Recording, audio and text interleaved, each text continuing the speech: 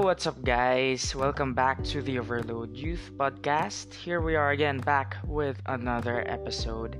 It's the session 6 sa wakas. After a few weeks, mga 2 weeks to. It took some time to prepare and adjust, but here we are. This is Paulo, and let's talk about life. So, hi guys! How's life? Kumusta kayo? Sobrang daming nangyari within these past few days or weeks. Sobrang daming transition and adjustment.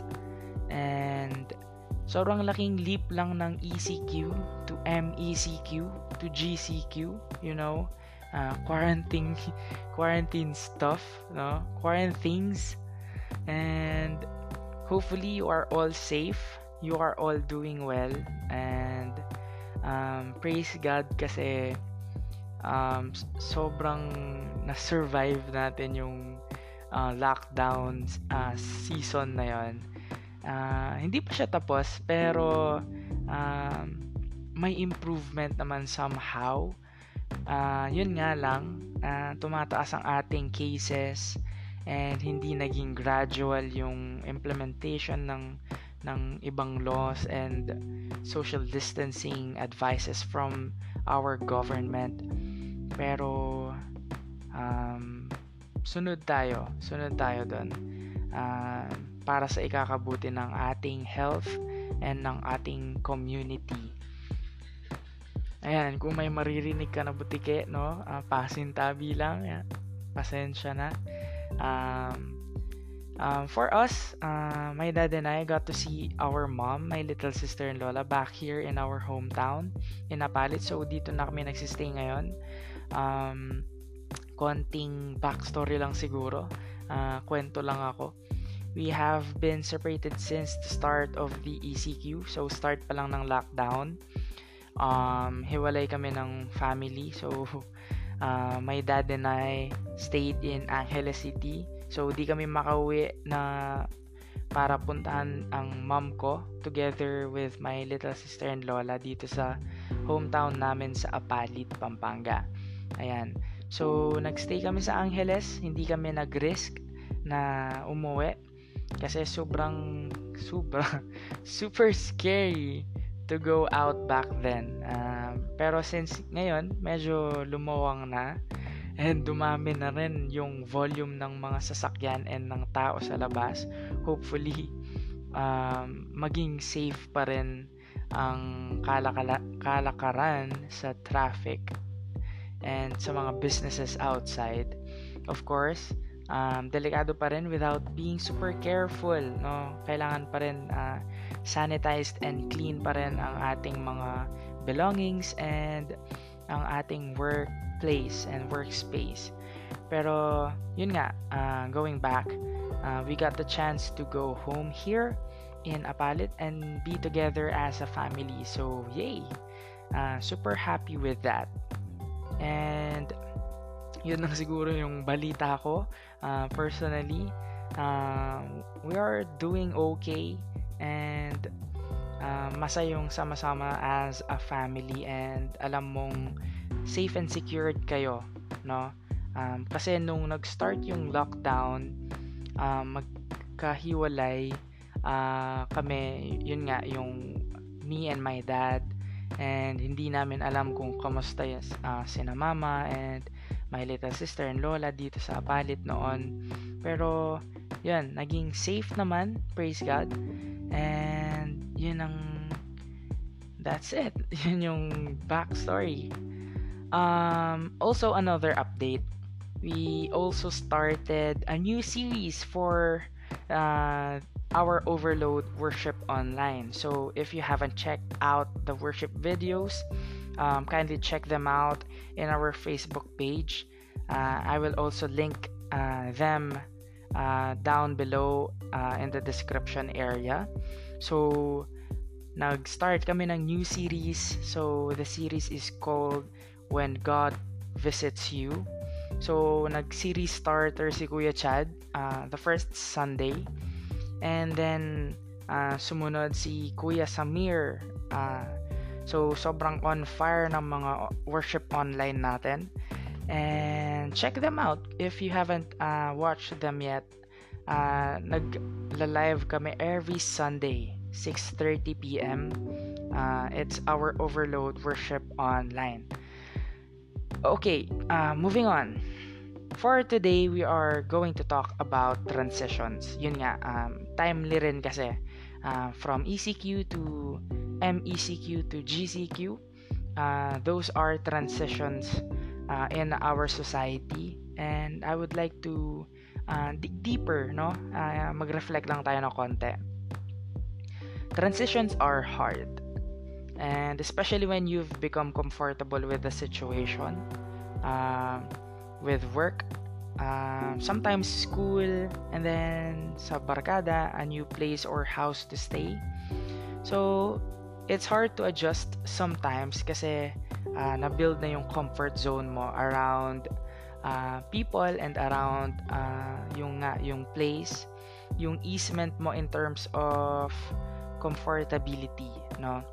And it takes time to build trust with people, especially when nasanay ka na with your old friends, with your old folks, and then bigla you're going with a new set of friends, a new set of work, colleagues sa work. And it's one of the things I struggled with when I was a kid. So, I'm a pastor's kid, and like every 2 to 3 years lumilipat ng church assignment ang dad ko, and full of transitions within my childhood. New people, new church, new place to stay, a new home. It was hard at some point, especially when I was a kid kasi shut in kid ako. Nagsistay lang ako sa loob ng bahay. I used to just play Game Boy, PSP, video games. I used to just play by myself.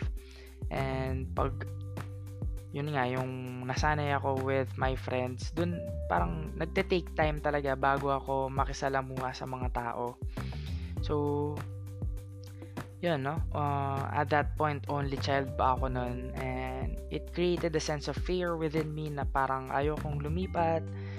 Sinasabi ko ayoko mag-start over, okay na ako dito, okay na ako sa mga friends ko, parang wag na lang tayong lumipat sa ibang church or sa ibang church assignment, yun. And yun yung thinking ko noon. And now, while I was reflecting about this transition, it's always a new start, no? Transitions, mga bagong simula. So, as I got older, nasanay ako na lumipat-lipat ng church assignment.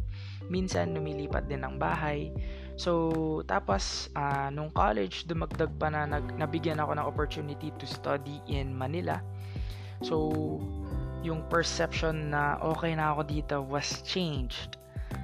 Now, sobrang thankful ako kasi nabigyan ako ng chance to be exposed and to experience different places and to hang out with different cool people. So, yun nga, bagong simula, may mga bagong transition sa life natin.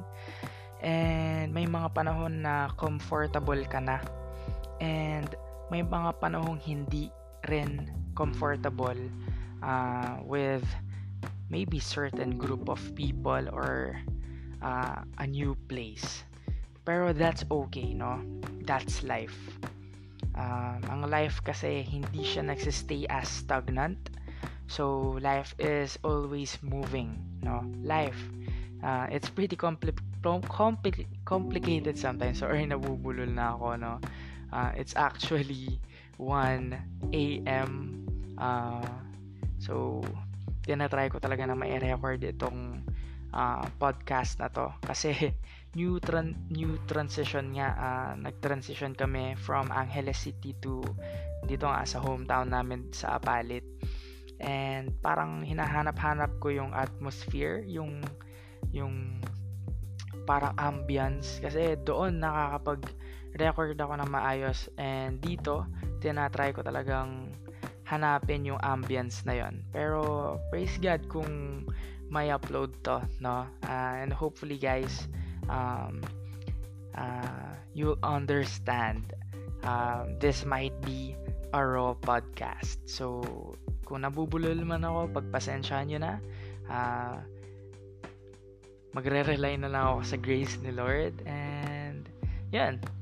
So life, no, it's pretty complicated, pero kahit gaano kahirap, one thing is certain, God is with us, and He will never leave us kahit gaano pa kahirap ng panahon or ng season. It's a promise made by God Himself na hindi niya tayo iiwan, and asahan natin yon. He will never break His promises and His words, kasi never pang nangyari yon. Wala pang taong nag-rely kay God na na-disappoint. So yun yung transitions para sa akin. So asahan mong magpapalit ka ng season or magpapalit ng season ng life mo. It may be you're in a season of waiting. Maybe you're in a season for looking for a job, for an opportunity, a breakthrough sa life. Maybe sa love life yan. Maybe sa school. Maybe sa work, no? Today, lahat tayo nasa COVID season pa. It's not done yet, guys. Meron pa rin COVID cases, and tumataas pa siya. We are hoping and praying na ma-stop na yung pag-rise ng cases, and ma-stop na yung virus sa pag-spread. It's tough, it's really rough. Napakaraming infected, and sobrang dami na ring nawawalan ng buhay, and it's sad, of course. But hope is still there. It's a season, a transition for the new normal.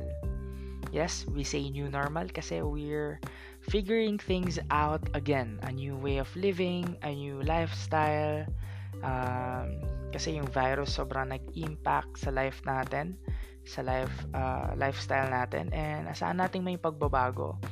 Pero hindi lahat ng pagbabago ay pangit at masama. So, wag nating isipin na ang change and transition ay bad or evil. Remember, God is the God of new things, and He is the creator of all things. No? He is the God of new beginnings. Take into heart that God is leading us through a painful season, a painful transition.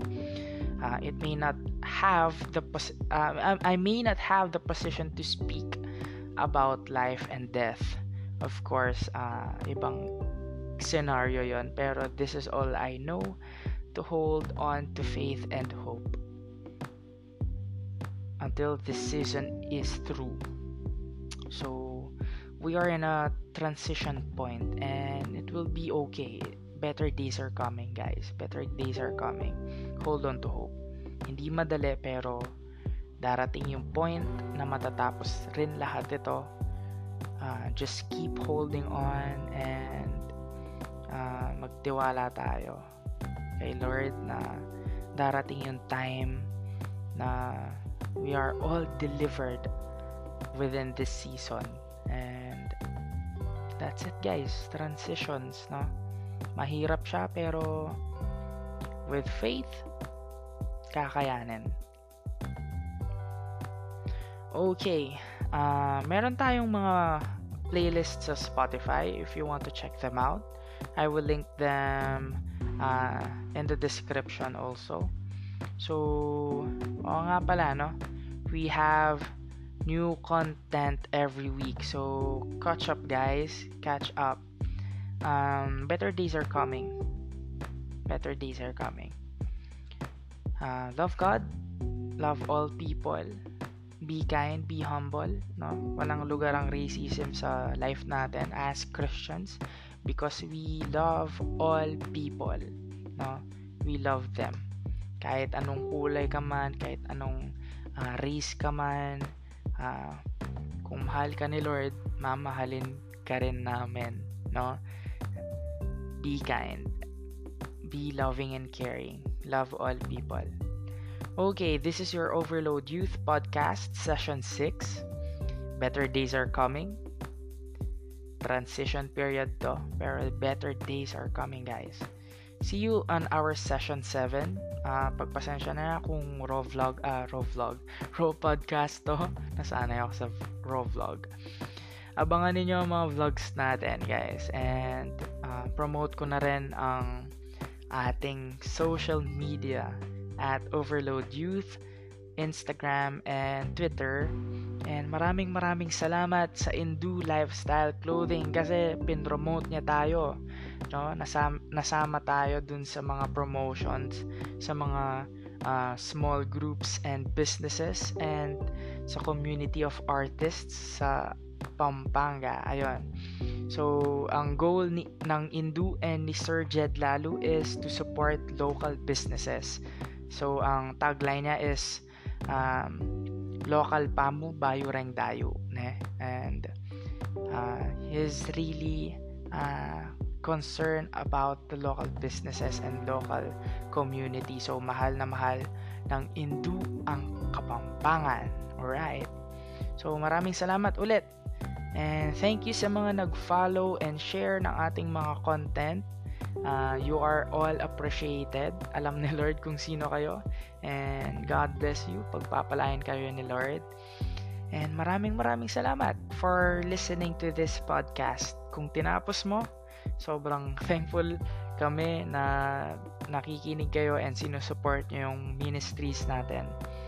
And maraming salamat. God bless sa inyo. Peace.